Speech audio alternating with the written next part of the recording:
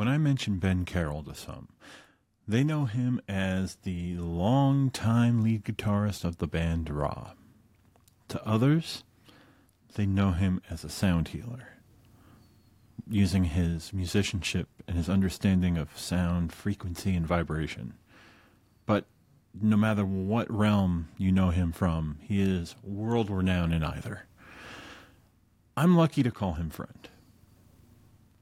Ben and I sat down and took a deep dive on talking about what sound can create with making amazing headspaces to focus and what sound can do to heal people and how amazing it is to connect with so many people through these sound healings. You know, he is integral to helping those both neurodivergent and neurotypical, helping them dive into therapeutic relaxation, expanding their consciousness, and gaining clarity, and just spiritually growing. So be sure to visit his website. It's in the description below, soundheals.us. Now, my conversation with Ben Carroll. Before we get into the episode, some housekeeping. Got to have some housekeeping. Head over to navigatingneurodivergence.org for some goodies. There's going to be links there to purchase my book, Tools for Navigating Neurodivergence, clips and links from all my guests recently. Also, you can get a free copy of condensed tools for navigating neurodivergence there. And, you know, one of my favorite things, you can join the Tools for Navigating Neurodivergence support group on Facebook. It's easy. It's not that hard to do. But please do come and join us. Lots of good stuff there. Also, there's going to be links to all my social media, all the different blogs, videos, and just in case you need to get in contact with me and get a hold of me, whatever. And if you want more content, that's the way to go. But that is our little housekeeping. Just head over to navigatingneurodivergence.org. Today on the podcast, I have Ben Carroll. Ben, you are an amazing friend that I just got to know. And a lot of people out there know you from two parts of the world. They either know you in this wonderful sound healing journey, or they know you from this wonderful world of music that you did with Ra. What do you have to say is, I would say, your favorite story to tell about yourself of how you got to where you are right now? My favorite story about how I got to where I am right now, I could sum it up in one word. Oops. Yeah. You know, that's a recurring theme in our lives. That's what happened with the book that I wrote. That was an oops. I didn't want to write a book. I didn't mean to write a book. It happened. So you stumbled into sound healing just like happenstance. And yeah. So what Ra went into hiatus in like 2009 or so. And I moved up to Maine to just kind of decompress. And I, for a couple of years, I played around in a different rock band, playing around as the singer, just like facing fears because I was, mortified of singing in front of people. And that got old after a couple of years. And I started getting into meditation, and I started studying Reiki and getting out to nature a lot, and found myself at a sound bath one day and heard the crystal singing bowls for the first time ever, and was just, instantly captivated, and also instantly curious what it would be like to sing with them. And long story short, I bought one bowl and brought it home and started singing with it. So, 2 weeks later, I had 8 more. And it just became my own personal practice. I started off doing it just for myself, just singing with the bowls every morning, traveling on the sound, and it was really potent. And I was never ever going to do it for anybody else, and that didn't work out so well. Yeah, I think that's the awesome part of it right there is you found something that resonated with you, and you went from that inward journey of like, wow, this there's something here and it feels amazing. So how did you accidentally release it upon the world? Well, I mean, I was the reason why I was completely uninterested because people were telling me, people knew I had the bowls, people were telling me I should be doing sound healing, and every once in a while I do like your standard sound bath. I'd get roped into it, show up and just play the bowls, mouth shut. Didn't sing at all. But then, and at that point in time, post Ra, for a handful of years, I was making a living teaching guitar online all over the world, which I still do a couple days a week. I've been teaching guitar actually for 29 years this fall, which is crazy. Wow. So at one point, all of my guitar students dried up, like over the course of 1 or 2 weeks. Mm. They all dried up. So I had zero income, and I still kept getting offers for sound healing things. So I was like, all right, I'm gonna try this out. So I booked 3 events because I knew if I did one and it sucked, I would never do it again.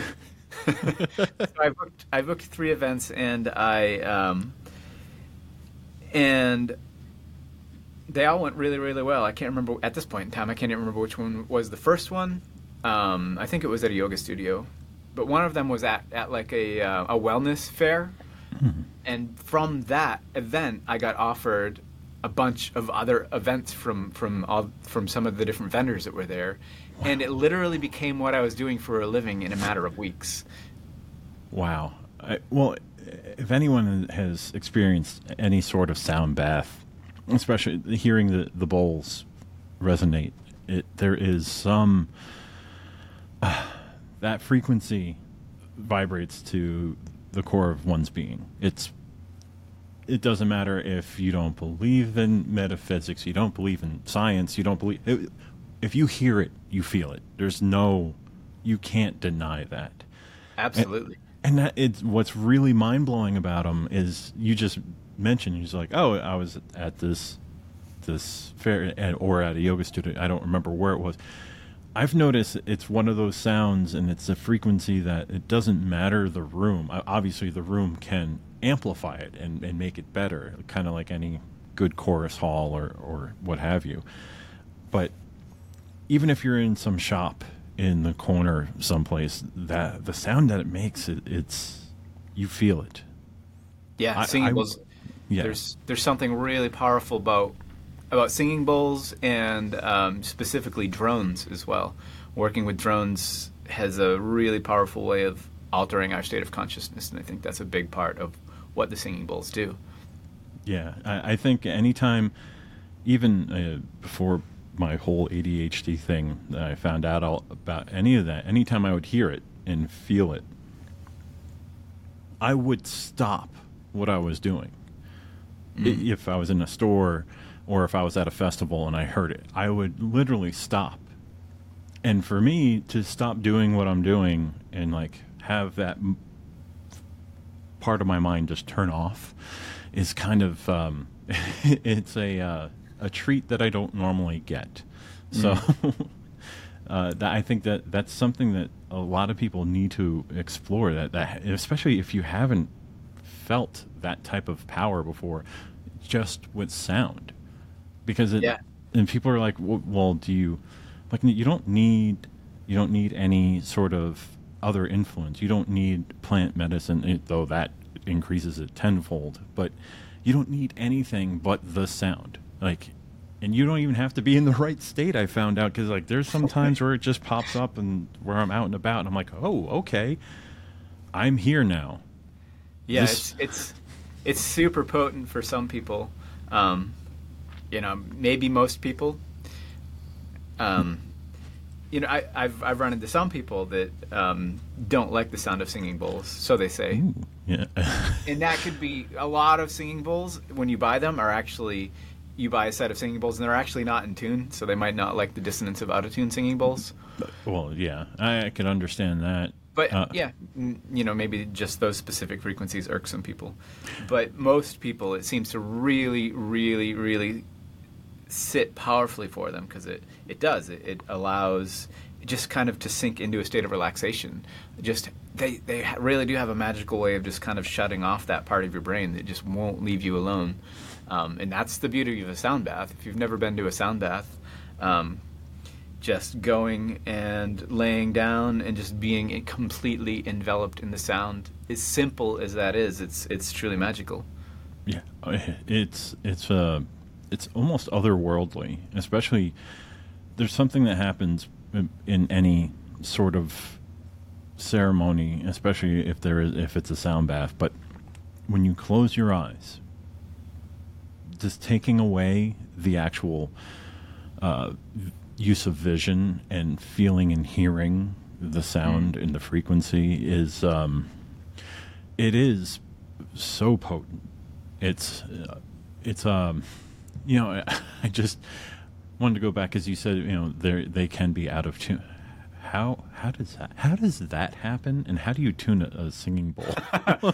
Well, that comes from being a trained musician. Yeah. I went to college for music and all that fun stuff. Years of ear training classes. But singing, I specifically, when I bought my bowls, I specifically bought perfect pitch bowls. So it's a perfect C major scale, so to say. I have a lot more than that now, but it's a perfect C major scale. All the intervals are spot on, so it's exactly what it should be.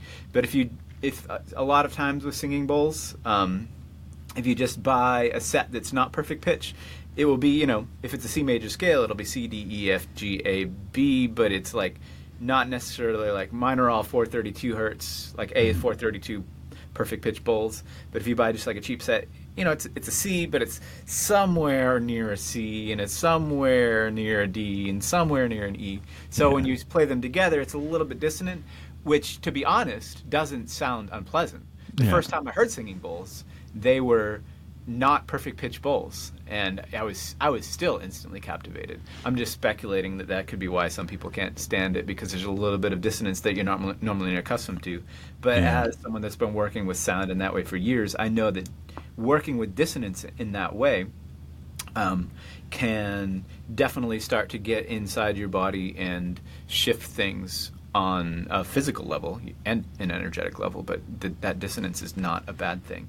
And a lot of times, people are only playing one bowl at a time anyways. Yeah, so that's more just coming from the musician. Yeah. Like, I went to Berkeley, I know those aren't in tune.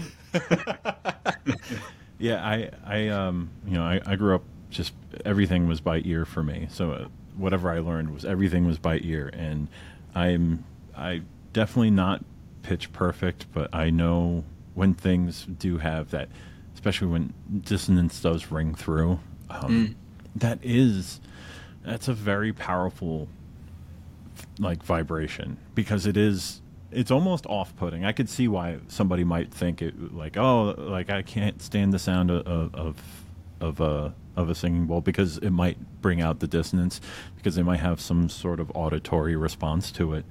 But there's a lot of, just in music in general, when you have very dissonant chords, 9 Inch Nails was great for that, always having some dissonant melody, like you're like, oh, this is great, and then a note hits and you're like, I don't feel good. And instantly, you could feel oh, that made me feel depressed, there's something to that note, and you're like, and you start reading into it, you're like, oh, because that's not very natural, but it naturally goes with the other notes, and it just makes you feel that. That's what it does. So I love that even a not in tune, not perfect, because I have been in a shop where the cheap singing bowls were they're like $20-$30, and they're like, here it is, we're doing it, and I'm like, you are, that doesn't sound right. There's something you're just off, but like the actual the resonance of it is always just like, for me it's soothing. It's always soothing. Yeah. So, yeah, me too. But yeah, singing bowls go from that cheap to like you can spend thousands of dollars on a singing bowl. I do not do that because I've broken too many to spend thousands of dollars on a bowl. Yeah. I get like the low end of perfect pitch. Yeah, like they're perfect pitch, so they're not cheap, but they're yeah. Well, that's way cheaper. Yeah. Than those, and I would love to have those bowls, and maybe someday I'll have a set of like those, the Moldavite infused. Oh my God, yeah, crazy, amazing singing bowls. We were in Sedona this year, and we walked into there's a crystal shop. Every other store is a crystal shop there, but there was one that had a section of singing bowls, and I was like, oh, this is really cool. Signs everywhere, do not touch. And I was like, I'm not going to, because I'm that person.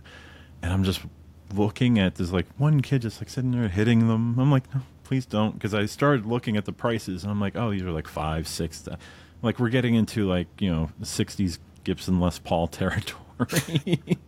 So I'm like, these are very beautiful bowls, and I could tell, like, even with the kid not knowing what he's doing and hitting and just hearing the sound coming from it, I was like, in somebody that has the hand for this, the everything for it, because it's not just something that you just go, oh yeah, I'm gonna do this. I mean, you started with one, and how many bowls do you have now, like in your full setup normally when you're streaming? Or I don't know. 15? 1, 2, 3, 4, 5, 6, 7, 8, 9, 10, 11, 12, 13, 14, 15. Wow. That's a lot. That is a lot. And then it's, wow. Because, and like you said, you aren't just doing one at a time. You are using it's for somebody, like I play the drums, and having 4 appendage coordination is very important. But that's a different type of coordination, like, because it's a feeling, because you got to feel it. Absolutely. And you also need to know, like, where and how high on the bowl to get the resonant frequencies that you need to. Because I've seen people go too low on it, and it just sounds like they're scraping. They're not making any noises. It just sounds like literal scraping. And I'm like, well, it's a lot more intricate than it looks. I mean, you get a feel for it. It's like any instrument. When you first pick up a guitar, which was my main instrument. I was going to say first instrument, but I technically took piano lessons as a kid. The guitar is pretty damn awkward. Yes. I don't know if we can swear on the podcast. I was going to say something else. Yeah, no, you can. It's free space. The guitar is not a comfortable instrument when you first start playing it. No. You sit with it a little while and it starts to get really comfortable. The singing bowl is significantly easier than a guitar. But there's a few things that help you play it correctly. Just making sure that you're hitting it in the right spot and playing it gently and not overdoing it. And the scraping noise. Are you talking about metal bowls specifically? Those the metal bowls can be very scrapey. They can also be amazing. I love them. I love all of them. Metal bowls, crystal bowls. Yeah. I know I've seen people just. I've seen people break crystal bowls too, just because they hit them too hard. Because it's not like this impervious material, of course. But man, it's almost weird. It's like on the other side of a curtain to me, because traditionally, like I grew up playing guitar because I saw my brother playing guitar, and I was like, oh, I want to play guitar too. So that's how I started down my journey, and then picking up the drums, and all my experience with musical instruments have always been the instruments that I've always had and had around me. So whenever I see and really start connecting to something that I've never had around me. Because do you remember the first time that you like heard or witnessed somebody playing the singing bowls? Like, because for me it was very recent. I mean, within the last 10 years, it wasn't. For me, it's 2012, Yeah, that was, and yeah. I remember that it was like this because there were a couple of bowls that weren't in tune together. It was a friend of mine. We were at a big event, and she was kind of playing as people were coming in, and I was like, "What is it?" Like the sound just like I just like was captivated by it. I was like, "What is that?" Yeah. Maybe I had heard of singing bowls at the time, but I don't even remember because that was 11 years ago. But I was just like instantly like drawn to them, and I went to an event of her where she was playing the bowls shortly after that, somewhere around the same time. So yeah, the first time I heard them, it was just in passing, someone playing bowls kind of off to the side as people were filling in to like a small auditorium type of place, and yeah, the sound was like otherworldly. It's like something I had never heard before. The way the singing bowl just fills a room is so powerful and magical. That's exactly what I was going to say.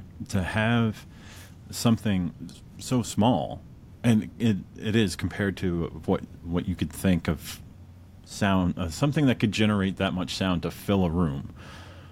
There's no, you're not hooking it up to an amplifier. I mean, you can, but you don't need to, because all of a sudden that sound will fill a room, and it will quiet a room.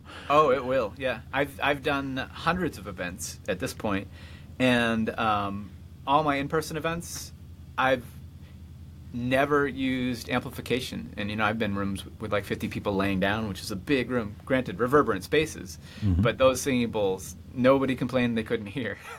Plus, I can sing pretty loud at times too. Yeah, I'm singing with the bowls, but the bowls definitely fill the room. Yeah, that's what I was going to go next, because you add that layer of channeling on top of it. Not even on top of it, with it.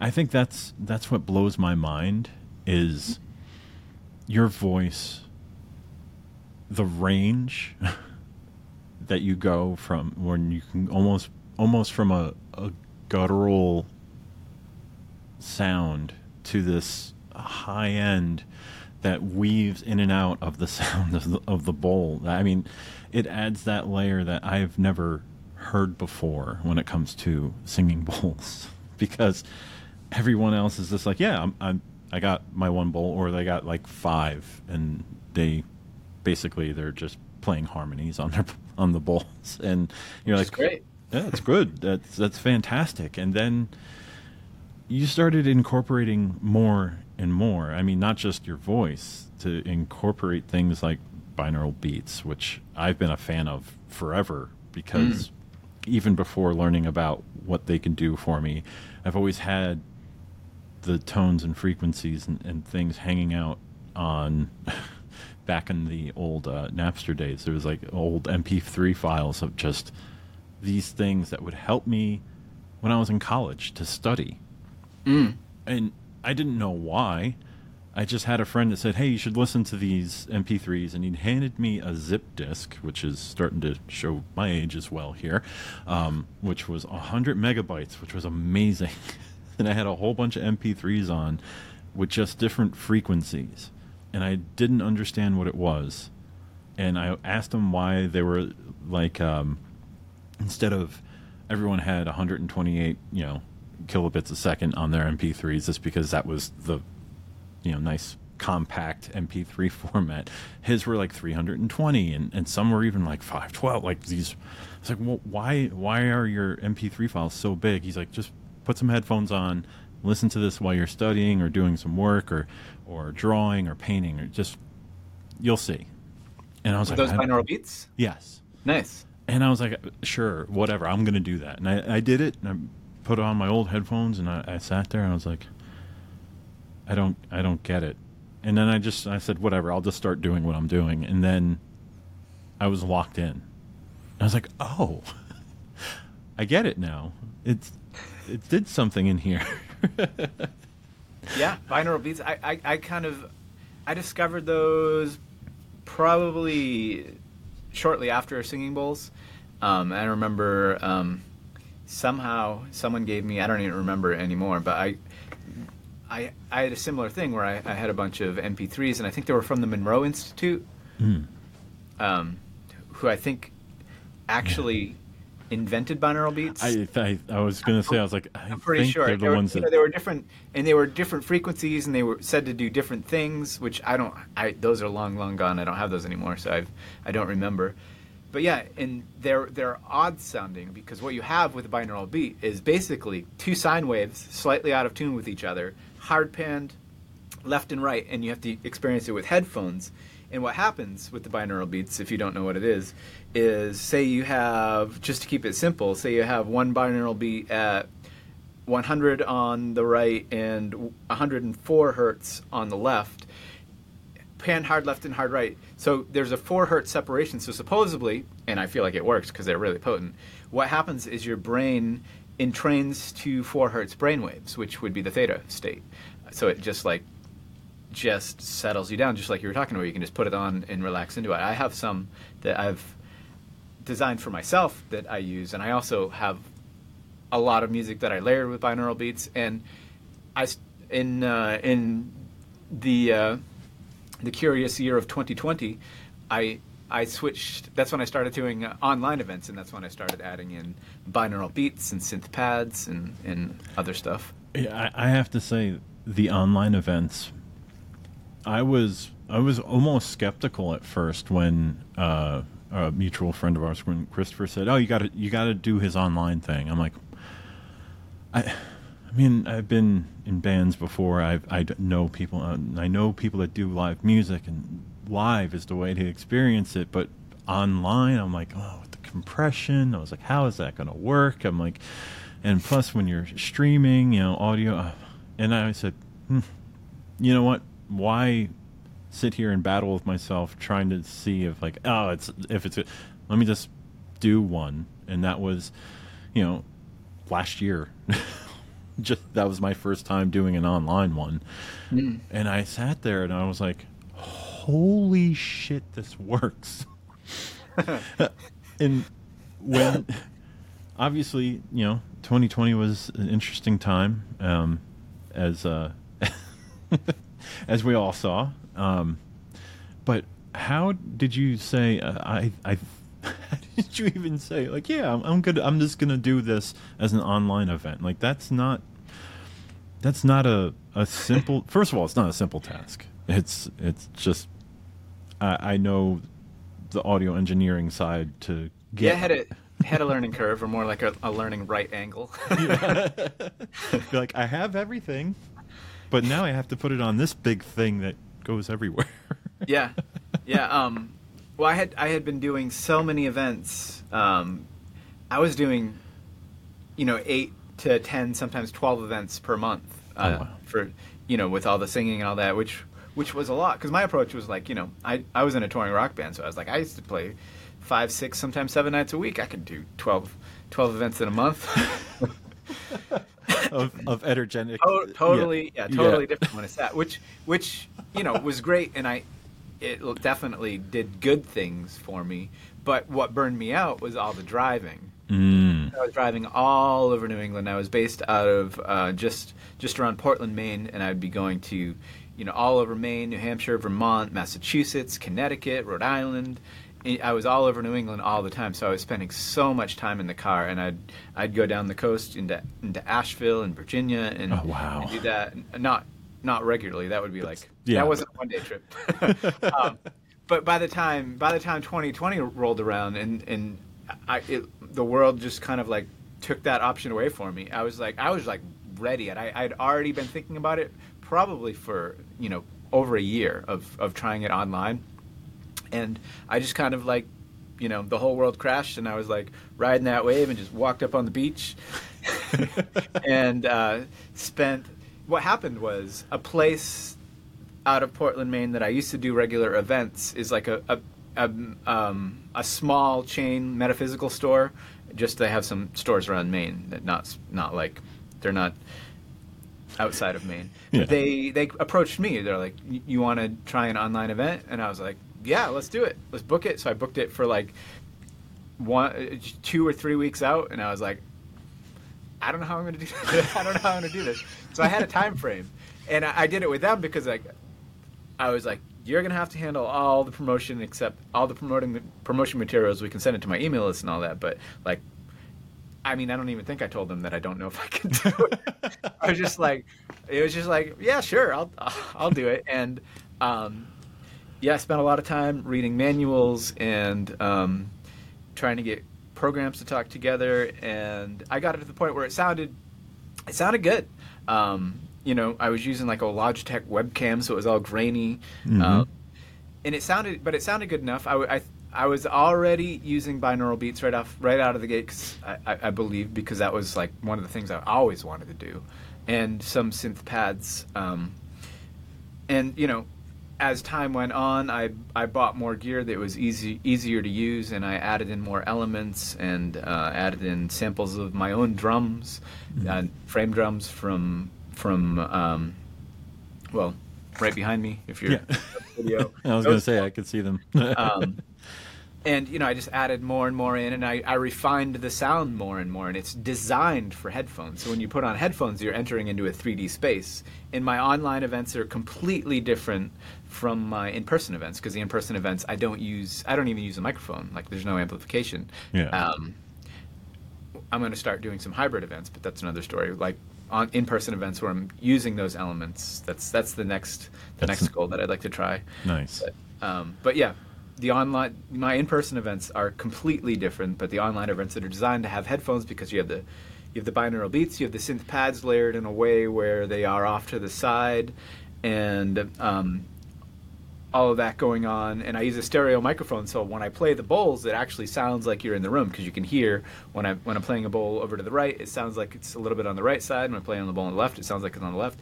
And when I move around, you can actually hear me moving, unlike with this microphone. Yeah. So it definitely creates a three-dimensional space, and that took, creating that, really it took years to get it dialed in. I didn't really get it dialed in until I moved from Maine to Georgia, which I am now, and I have this nice studio which is sound treated, and that makes all the difference in the world when you have a nice flat studio room for recording or live streaming. Yeah. But yeah, it was a process, and there were a lot of manuals and probably a fair amount of cussing, technical difficulties. Yeah, I back even before 2020, I spent a lot of time on Twitch, and I used to play a lot of video games, but it was never like one of those things where, oh, I am great at video games, watch me, and I'll have a big following. It was more like because everyone loved hearing my friends and I shoot the shit for hours at a time while we played a game poorly and yelled at each other. Something switched, and I got it up in my head to say, wait, I have all this gear, I have tons of cameras, I'm going to try to do live photo shoots. And the thought to do it is always like, yeah, obviously, yeah, I know how to. I'm a photographer. I can do photo shoots. Perfect. I'll figure this out. And it's the process of honing it in that over the year that I first started wanting to do it to the point where I could just get it all set up. The amount of learning that I had to do, I was like, well, why did I? This was supposed to be just like a side haha fun thing, but I get stubborn with certain things, so I want to try to see it through to the end. I suppose I'm the same way. But it was such a learning experience, because I had to learn like having multiple cameras hooked up to one computer. It seems simple, and multiple before I even I knew from working in radio, I was like, well, I need a mixer, and I just didn't want, I was like, I'm not going to buy a mixer, so I found software mixers, and then combining multiple microphones on one computer. People Yeah. just think, hey, yeah, you just plug them all in. If it's USB, you got USB ports. Like, it doesn't work like that. It's like if you have a USB mic, one of them is going to be on, and the other one's just going to sit there. And they're like, wait, how do you get? I was like, you need to have a mixer. You need to have a thing that you can actually pull all the inputs in. And so I can only imagine what you went through. Yeah, that, and I know those struggles really well. Multiple cameras, and I started using DSLRs. At one point when I started, the event started doing well, so I upped my gear. And also the platform you're using is a major help. I'm literally live streaming the platform that like Austin City Limits uses, so I have the highest quality audio you can possibly get. Oh yeah. Yeah. So and when I started, originally the first event was supposed to be on Zoom, and I realized really quickly that Zoom audio is really, really, really, really, really, really bad. I could go on for a few more. So and it's not stereo, and it didn't work with anything at all. So I actually originally started by doing my events in Facebook private groups, because we switched and did it there. And for like the first year I did that, so I was just live streaming in a Facebook group, probably less than a year. But then I upgraded to what I use now, which all the events take place on my website using the streaming service that is extremely high quality, the highest quality audio streaming service that I could find. And the video's good too, but there was the audio that I had a problem trying to do, and then just embed that into my website, and it's freaking awesome. Yeah. But yeah. And so of many course, moving parts. Go ahead and plug the website. I know it's going to be in the show notes and everything, but plug it Sure, loud yes. and proud. Soundheals.us, which is my new website. I just launched that like a month ago. I love that so much. I love when you can find domains that really align with you perfectly. You're like, yeah. That's it. I had been kind of like gently looking now and then, just searching for names, because I originally have a website called innerselfsustain.com, which was my blog going back to 2012. So there was just years and years of blog posts on there. When I started doing the sound healing stuff, it just kind of like got thrown onto that. As stuff does. It was like, someday soon I'm gonna create a website just for the sound healing stuff. So yeah, 7 years later, I got it done. I find myself doing that a lot. I have a few websites that are just kind of there that I had a lot of content on, or I have plans for, but it's just like I always end up dumping everything on stephanglazer.com. But it's like I have the URLs, and I will do something with it. I promise. Eventually. Yeah, I would always like sit down and just look at URLs, search them out, and that one, I found that one, and I was like instantly like, all right, that's the one. So then that motivated me. Yeah, that was that. I mean, that is a perfect one for you. Soundheals.us. Yes. Super simple. Super Yay. simple. Thank you, Internet. Yes. I mean, thank you. I don't know when all that became a thing. And I've been in that world forever, but once they started to use, .us obviously was a United States domain, but all the other ones that they started, like .coffee, like now you can just have words. You're just like, okay. I don't know when this became a thing, but I like it. Yeah. Yeah. So, when you started getting the live streams going, obviously, which if you haven't, you have to go sign up and just, oh my God, the sound quality, you can tell. I mean, anyone can go on, you can go on like Spotify or YouTube, and sound quality is like, it's not great. It's good, but it's not great. But during your live events, whether I'm wearing my little cheapy in-ear monitors, which they're like $20, but I use them for when I'm playing drums or recording a podcast, or if you have, $200 cans to over-ear, the sound quality that comes through, especially on the better headphones. I felt like I was in the middle of all of it, which Cool. is that's a feeling that you normally don't get unless you're getting like a raw audio file. So the fact that you do that streaming is mind blowing. Yeah, I mean, that's just took a lot of just finding the things that make it work. Yeah, that. Well, you found it definitely. So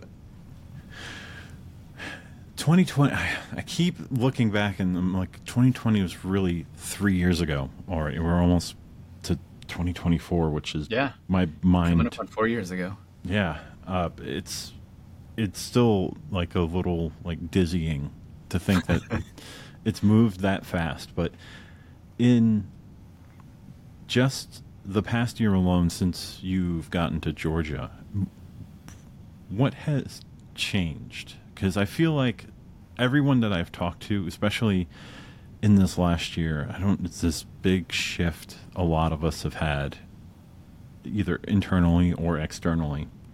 What has changed for you that just, it's hard, I can't describe it. But I know the shift is happening, and it has been happening. But coming here feels like, and everyone getting together feels like just a huge shift.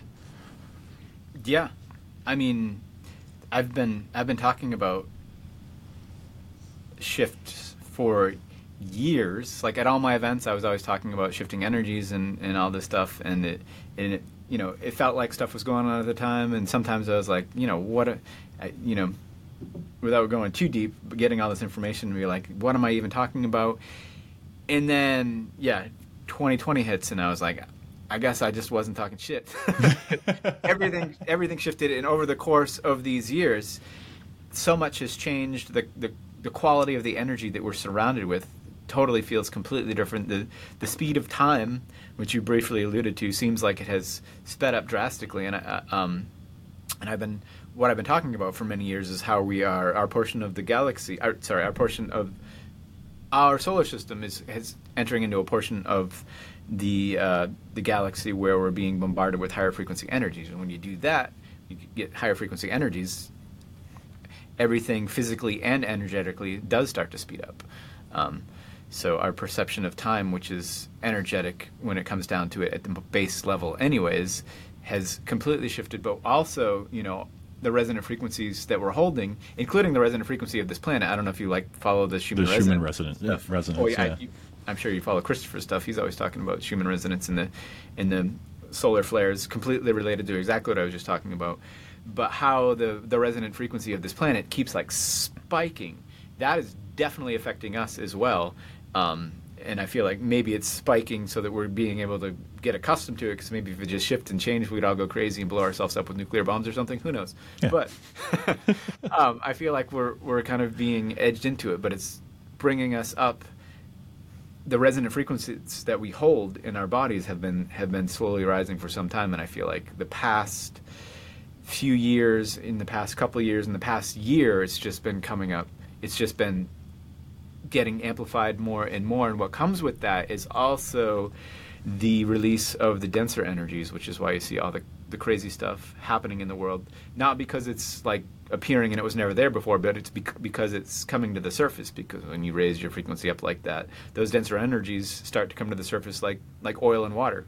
Mm-hmm. So we have all of these things that have been kind of lurking in the shadows coming out front and center, and that is exactly what's been going on this year and last year and the year before. I think that really it drives home the fact that the shift has been happening, and the way it's been happening, I liken it to we're more not susceptible but more sensitive to it is the word I'm looking for. And I think that's why we've had such big changes in the past few years. It just, even on an individual basis. Yeah. And as we're continuing to move through, especially because, this year's just about over now. There's only 3 months left in the year, which sounds weird to say because I know it felt like I was like, all right, I'm getting ready to go to New Mexico at the beginning of the year. And then here we are 9 months later. It's like, how did we get here? I was just in New Mexico not that long ago, but it was, the time is just doing what it does now while we're in fluctuation like this. But what I was getting at was there's a lot of us that are very sensitive to this and that we feel these spikes coming, especially with the Schumann resonance like that. Mm-hmm. And it's, I always laugh because you're like, oh yeah, follow Christopher when he's talking about all the M-class flares coming and all the crazy stuff happening in our atmosphere, and just it's mind-blowing. I almost don't even need to follow him because it happens, and my wife Nina is like, man, I don't know what's going on today. I'm like, me too. I'm feeling like agitated and there's weirdness, and I feel it like, and then all of a sudden 5 minutes later there'll be a post from Christopher talking about huge spike. I'm like, oh yeah, there you go. That makes sense. That's what that was. Yeah, I mean, we're all feeling it. Some of us just are paying attention to and have a bit of an understanding of what's actually going on. But yeah, it can definitely take you down. Yeah. Oh my God. Yeah, it can. There was a couple of times just in the past week where I was just like, whoa, what is going? Sure enough, it's what was happening. Which, it kind of brings me to a point of saying, like, it's important to know these feelings, because when you are feeling this way, it's not just because you're having a bad day or something. I mean, yeah, you can have bad days. People will have bad days, but you got to look a little deeper sometimes and understand there's a lot more happening than just, somebody screwed up your Starbucks order. Yeah. It's a lot deeper than that. Sometimes it's everyone's going through a shift and like you just caught it at the wrong time. Yeah, but utilize the tools that are available to you, like meditation or binaural beats or sound healing or stillness or whatever. Figure out what works for you, and that's I am an avid daily meditator for well over a decade. Of course I miss days, and when I do, especially if I miss a few days, I can really feel a difference. Yeah. In how the shifting energies and the anxiety of that hits me. It hits me a lot stronger when I'm not taking the time to do that. And I have had a very good practice since about 2012, where every morning I sit for quite a while, and then in the afternoon I meditate again, and that's extremely helpful. It also I've been doing it for so long. I love it. So yeah, well, I talk to everyone that does meditate, and that's a daily practice for me. Actually, move my little camera here. My little meditation corner is with the guitars. Oh, nice. Which is funny because I didn't mean for that to be like a meditation corner, because I can meditate anywhere, but that is my ritual corner. So I will sit down there, I'll light a candle, I have incense, and then I just go into my state, depending on what it is. If I'm doing like either my mala meditation, or if I do one of my Joe Dispenza meditation, whatever level of meditation I'm doing, even if it's like, oh, I only got 5 minutes, let me just focus on my breath for 5 minutes and just be here. That practice every day, and it's not even I was told a million times, oh, it's great for ADHD. I was like, no, it's just great for people. Yeah. People need to meditate. It is life altering, and you don't have to do much. You don't have to do anything. That's the best part. Like, sometimes that can be the hardest part too. Yeah. It is a practice. It is a practice.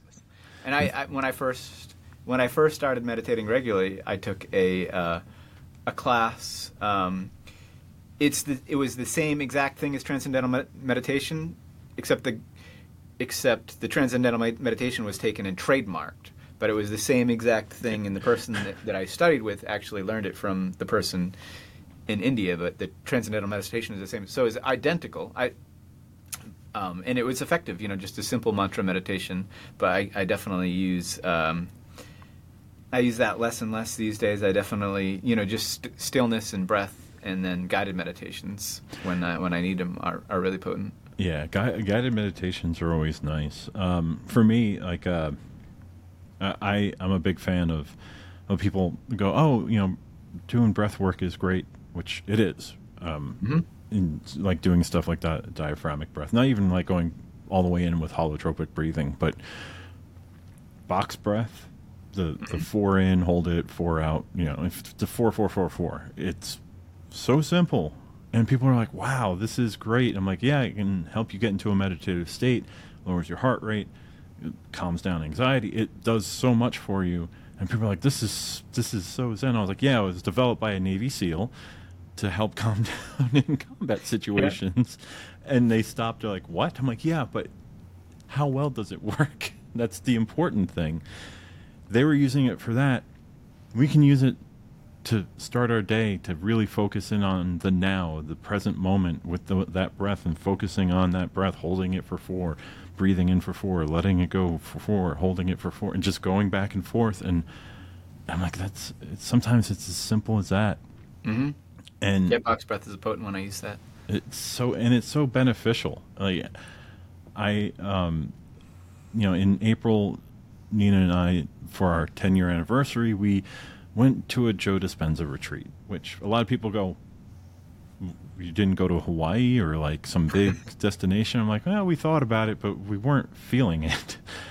But we loved his books. I mean, his book of learning about, changing the I am horrible with the titles of books, but was changing the habit of being yourself, being. Yeah, I think that's the one. I have Becoming Supernatural. That's the only one I have. I have that one. Changing the habit of being yourself. Being yourself, yeah, because that was like a lot of people recommended that after I was diagnosed. They're like, you should read this.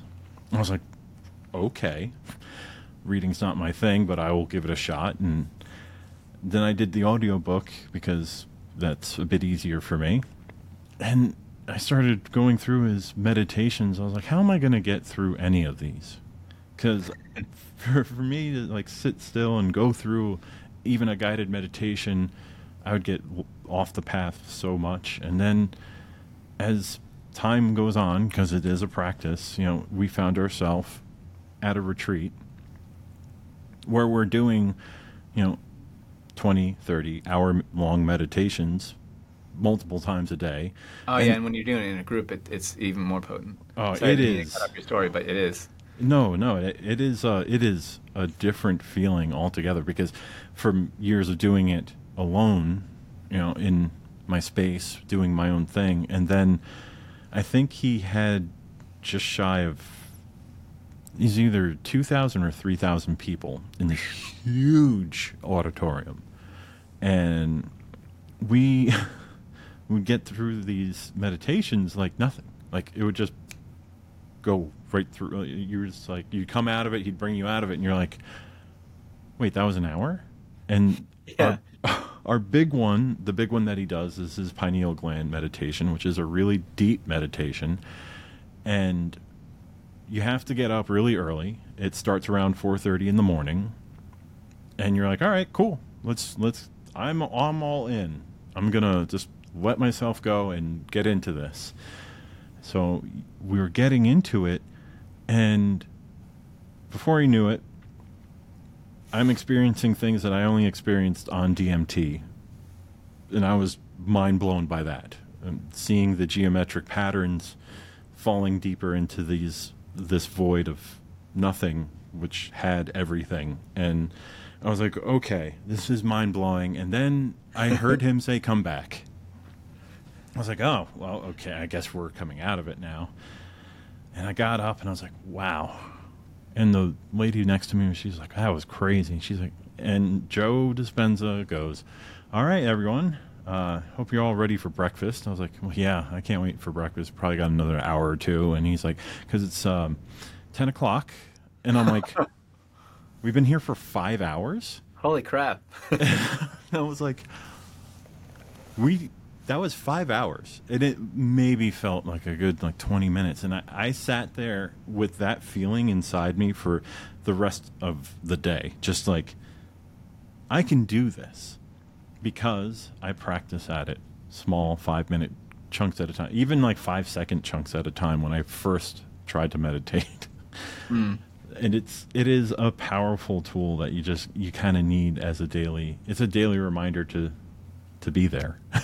Yeah, and sound can do a very similar thing. I when I first started, before I had the singing bowls, I had a tuning fork set, which I still have, and I was given a practice of working with the tuning forks of really just letting go into the sound. And I've had similar experiences, like the DMT type experiences. I've never done DMT, but geometric patterns and just going really, really deep just by using tuning forks. Never mind when I got the bowls and started singing with the bowls, that's traveling into different dimensions. Yeah. And same thing, coming back and being like, all right, it's been 20 minutes and it's been 3 hours of singing and playing the bowls. I've had all those experiences, especially when I first got the bowls. And that's why I always, always, always have to have a clock. If I have to be somewhere, but if I'm doing an event, I have zero, I have no idea what time it is. I remember, so I have a clock right in my setup. My setup's over there. I'm pointing. Not you can see it. Not that you can see it. I have a clock right in my setup. But there was one time I was doing sound for an online event, someone else's online event. And the start time was weird. I was supposed to start at we'll just say 3:30, and I don't know what time I ended up starting. And I was like, all right, so how long am I supposed to go? And it was like, okay. And then, 5 minutes in, or however long it was, I was like, I forgot what time I started. I was like, I have no idea if I've been doing, I don't know what time I started. I don't know what time I'm supposed to end. I have no idea if I've been doing this for 5 minutes, 20 minutes. I was like, and so I think it was supposed to be 15 minutes or something like that. And I ended up going 38 minutes, and I felt so bad, just because I had no idea what time it started, and at some point I snapped back in, and realized I didn't know where I was or how far I'd been going. But yeah, same kind of thing. That's why I keep a. Well, I mean, I did have my big old clock right in my setup because I've always done that, ever since the early days of losing time. But yeah. It's a beautiful feeling, but it's no fun when someone's telling you to stop. I would feel so awkward in that situation only because I wouldn't want you to stop even if you were supposed to. Yeah, it was what it was, and they never complained, but. Yeah, I mean, how could you complain about that? Be oh, please stop making this amazing sound that feels I could feel it in every cell in my body. Yeah. Stop doing this, please. I don't want to feel that anymore. Yeah, I kind of always go back to because Becoming Light is one of your albums that actually I have in my Get Creative playlist, which I always love, when I need something to just take me to that spot. It's that. It's right next to source, right next to creativity. So it gets me there, so I can just reach over and touch it, and I go, oh yeah. And I can't recommend it enough to people, only because I need other people to feel it. And once people listen to it, and this is the best ringing endorsement for if you never heard anything that Ben has done. I sent it to a friend who not in any sort of metaphysical world and doesn't do anything, that has no belief system whatsoever. Sent a clip and she went, I thought this was going to be bullshit, but I've listened to this about 100 times now, and I can't stop. That's awesome. Was that an album clip or a live clip? It was an album clip, Nice. and I was like, okay, I was like, this is. I'm like, here's all of his socials. Go follow. Like that album all of the melodies in that album came from live events, things over the hundreds of live events I did, just recurring melodies. Oh, and wow. I took them and built them into tracks. And, that was before I was doing online events. So that was when I first started playing around with layering stuff. Actually, before I was doing online events, I did another album called Multidimensional Voice. So I was doing the same thing. But yeah, I'm really proud of that album. And it was also so much work to get it perfect and to get it because I did it all myself, including recording, mixing and mastering. Oh, wow. To get it was so much work to get it sounding good enough to put out on the level I wanted it to put out, that I haven't started a follow-up. It'll be 4 years this fall, which is sad because I really need to get a new album going. But that album did really well. It debuted in the top 10 on the New Age Billboard chart and got airplay all over the world. And I love when what's strange for me is because for my musical taste, I dip my toes everywhere, but obviously I have my core that I grew up with the 80s metal and all that fun stuff, and the 90s was all about punk rock and New York hardcore music, but then coming into a lot of the new age music where there's a lot of spiritual music and there's a lot of this beautiful, a lot of chanting, a lot of channeling, a lot of this just beautiful sounds and vibrations. What I love is running into it in the wild. If I go out to a shop or if I go to an event, and then all of a sudden perfect example was when we were in Sedona. I was in one of the shops and I heard your voice and I'm like, cool. And I just did one of those that's Ben. I'm like, what's going on here? And as creepy as it is, my phone's just like, yes, this is Ben Carroll. I'm like, I know it's Ben Carroll. It's kind of weird. Please. But I was like, you know what? It's supposed to be playing right now because I needed to hear it. So that's perfect. That's amazing. Yeah, it got got a lot of airplay on Sirius XM Spot. It could have been that, but there's a lot of other. I had the number one most played on that song on that for months in a row, which was really cool. Oh, that's awesome. Yeah, I mean, as a musician, and it doesn't even matter what type of genre, you always have to applaud when another musician's like, yeah, I did the thing. Every musician's like... And that one, that one's like my child because I did it all myself. I have a lot of albums out. I don't even know how many, 25 plus albums, a lot. And most of those are not relaxing at all. Because I played in a metal band, but that one I had done other albums. I'd mixed my own albums before, but I only got to a certain point. And I was like, good enough. And with that one, I was like, I spent a long time taking courses and learning, and I really wanted to do it myself. And I feel like I pulled it off. Yeah, I burnt myself out so much for recording that I haven't done a new one. Besides that point, you really did pull it off, because to get that feeling every time I listen to it, it shows the amount of work that you put into it. And the fact is, you did it all yourself. You didn't have we got the studio behind you. We brought in Butch Vig to help.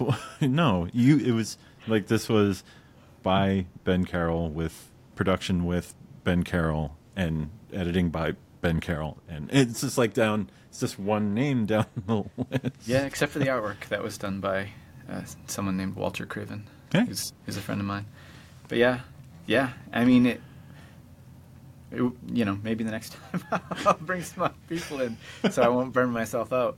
But I mean, I also went from, because that came out in October of 2019, and my plan was to really push that album, get it to chart. That was my goal, and it happened, which was awesome. And then I was like, then I'm going to steamroll that into doing a lot of retreats.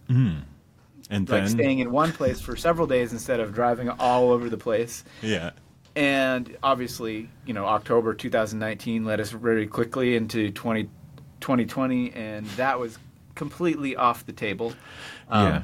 No more retreats in person. But then I started, doing all the online streaming stuff. So that was where my focus was. It wasn't just the soul crushing amount of work I put into it. It wasn't soul crushing. I'm kidding. No, it was soul enriching. So. Yeah, soul enriching. But So yeah. you And said- actually, speaking of that, I just booked a retreat. Janine, my partner Janine and I, who you know Janine, we are doing our first ever retreat together. So that's actually finally coming into fruition. I was 4 just years going to later. ask you. Yeah, I was going to ask you about that because you said retreats. I was like, well, retreats are back on the table now. If those out there have not been to one, you probably should. So the retreat that you have coming up, like, it's going to be how many days are you looking at doing? 3 days, 2 nights, Nice. the weekend of 11/11. Perfect. Yeah. So the 10th through the 12th, it just lined up perfectly. It just presented itself, and I even tried to ignore it for a little while. So that's why we just launched it officially today when we're recording this podcast. Awesome. And I got the idea of doing it like 2 months ago and procrastinated. Sometimes I can be an excellent procrastinator. Look at the fact that I haven't released an album in 4 years. I think all of that's going to be changing, especially you're going to get you're going to do this retreat. I know, and you've been doing, retreats with Christopher, with the local ones. Unfortunately, it's funny, all the local retreats that Christopher has done, I haven't gone to.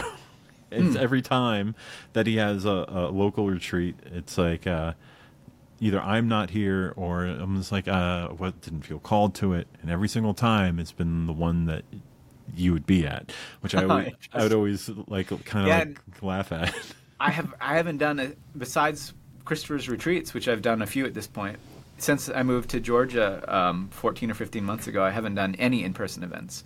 Because what happened was I went from traveling all over doing all these events, and then I realized, I had garnered a very decent social media following, and I realized that I could make enough money to survive comfortably doing 2 live streaming events per month instead of 8 to 12 in-person events per month. And those, don't get me wrong, it's not like I just sit down and plug in and stream the event. There's a lot of work that goes into that, all the promotion, again, talk about doing everything and probably needing someone else and just not being so much of a control freak, but all the graphic design, all the web design, all the words, everything I end up doing myself. Yeah. And a lot goes into every single event. But yeah. So that, like, the next, and those are going to continue happening because I absolutely love those, just being able to utilize all those elements. But the next, I'm really excited to actually get back into doing retreats, doing my first retreat because I've never done one before. I've facilitated at other people's events dozens of times all over the place, but this is the first time there is a bend centrifugal force in the whole retreat. The bend centric is what I meant. But Janine's going to teach a little yoga, and she's going to be making amazing food because she does that. Oh, that's awesome. I haven't seen what's funny about that. I'm going to have to see what's going on in November. Because I feel like so much is going on because I know, like, Christopher, and I know, my wife Nina and a few others. I believe they're going to be in Mount Shasta in California. I'm horrible with dates, and that's been my curse my entire life. Like I know that's sometime in November because I was looking at that. And it's one of those things where, like, I have to look at the calendar and see what's happening here, because I feel like a retreat like that is so in tune with what I love. So it's like, so I'm definitely gonna have to look at my calendar. Sure, no pressure. I'm not trying to sell it to you. Yeah, you don't have to. But I'm excited. Yeah, that's the great thing is you don't have to sell it because I'm already sold. To be with the same group of people for for 3 days. Yeah, it is. If And it's going to be small. Yeah, if anyone out there has never done any sort of retreat, whether it's something as simple as like a meditation retreat, sound healing, or even deeper like plant medicine retreats, ayahuasca retreats, all that stuff, there is something that happens at every retreat that you can't manufacture no matter what, because being with those people for 3 days, you connect with them. Even if you're not an extrovert, even if you're not a social person, you will open up and connect with them. Because I'm not, I like to be a social butterfly in some regards, but I'm very introverted. And I'm very guarded of my emotions and my feelings. And those are the only spaces that I've been in where I can just open up and talk freely and be vulnerable and not be afraid of whatever the outside world normally can project. So finding any type of retreat, especially when you feel that calling, when you feel it inside, you're like, well, I need to go to that. There's like that pull towards it. It's like you have to answer that call. You have to go to it. Especially, on 11/11. That's a perfect date. I don't know how you would. I don't know how else you would ignore that. It's like, well, that weekend, it's right there. Yeah, I was like, maybe we'll just wait till next year, like do it January. But no, it's happening. We got the place booked, and yeah. Oh, that's awesome. And before we wrap up here, I once again, is everything going to be up on your website? Yep, Sound Heals Us. Soundheals.us. Yeah, and of course, that's going to be in the show notes. But before we really wrap up, I want to know, I mean, we kind of touched on it, but we have a retreat coming up. You haven't done an album for 4 years. What does the future hold for Ben Carroll?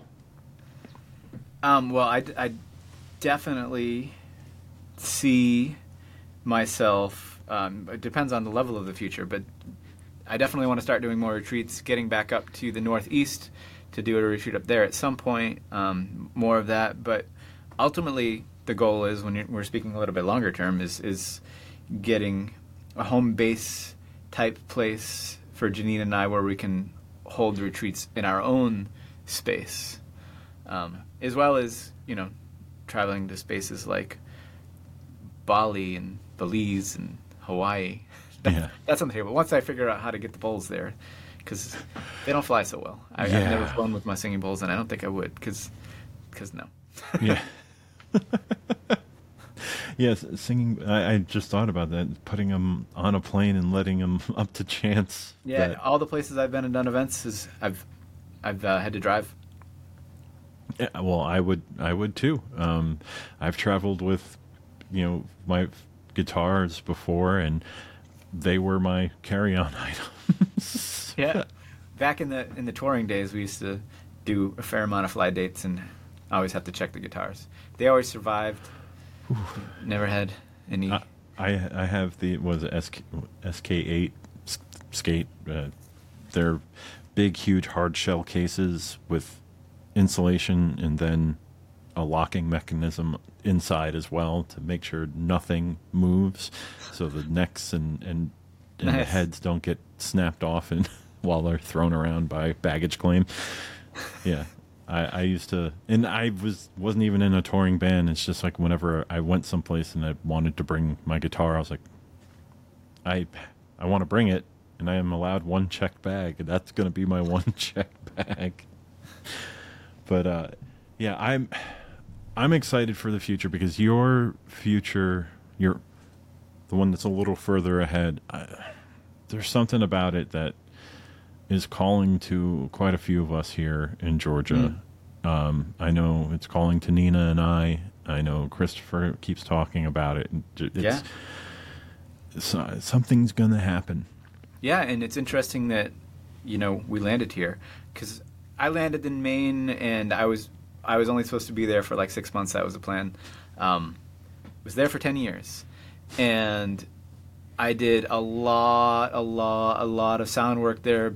Worked with a community that was together for a while, just doing a lot of intentional work towards creating shifts. And I was like, I felt like I kept trying to leave and I couldn't leave. And then finally, I was able to leave. And this area, Atlanta, North Georgia, was not even on the radar. But this is where we ended up. So this is where we are. And yeah, meeting amazing people. So it's so now we're here to do the same kind of thing, I suppose. Yeah, I feel like all this getting together. I feel like it's happening, which I love. Ben, I can't thank you enough for popping on and chatting today, just because I enjoy a good conversation about everything. Yeah, me too. So, once again, before we do hang it all up for today, go ahead and plug everything. Yeah, not just the website, social, where they can contact you, where they can find things. Sure, yeah. Again, soundheals.us, my website, is a portal to everything. The retreat, the live streaming events. I also have a subscription platform for the live streaming events where you get a couple different calls per month. One of them is a group toning call, which is super, super cool, and then a royalty-free library and all that. That's on the website. And I also teach. I still teach guitar, which is only a small thing of what I do now. I teach a lot of voice and sound healing these days, which I absolutely love doing. So I'm mentoring people in doing not what I do, but awakening what they want to do for themselves, but starting to unlock voices and work with sound healing in that kind of way. And I love doing that work. I've always been a teacher. Like I said, I've been teaching guitar 29 years. That once a teacher, always a teacher. It's in you. It's in you. Started when I was 17. Wow, that's rad. Because it was in you the whole time. Now you're really striking it with what's resonating with you, which I love. It's a beautiful story too, because it shows you that arc of like, look, guitar. I'm in a metal band. Look at all this stuff, and then the shift, and now where you're going. It's just like, it's mind blowing to me, because it's a beautiful thing, and I love seeing beautiful things like that happen. But once again, Ben, thank you so much. Thank you so much. It was totally awesome to be here, Stefan. We met, just really quick to wrap it up. We met at a friend's house, and we literally talked for like 4 hours. And then you're like, "Oh, you got a podcast? We could probably pull off an hour." Yeah, yeah. Literally, just the whole time is just you and I hanging out talking. Yeah, that's a gift I have. And it was just totally easy conversation. So yeah, I was excited to do this because I knew it would be super easy and a joy. So thank you for having me. Oh, no problem. Anytime. And until next episode, guys.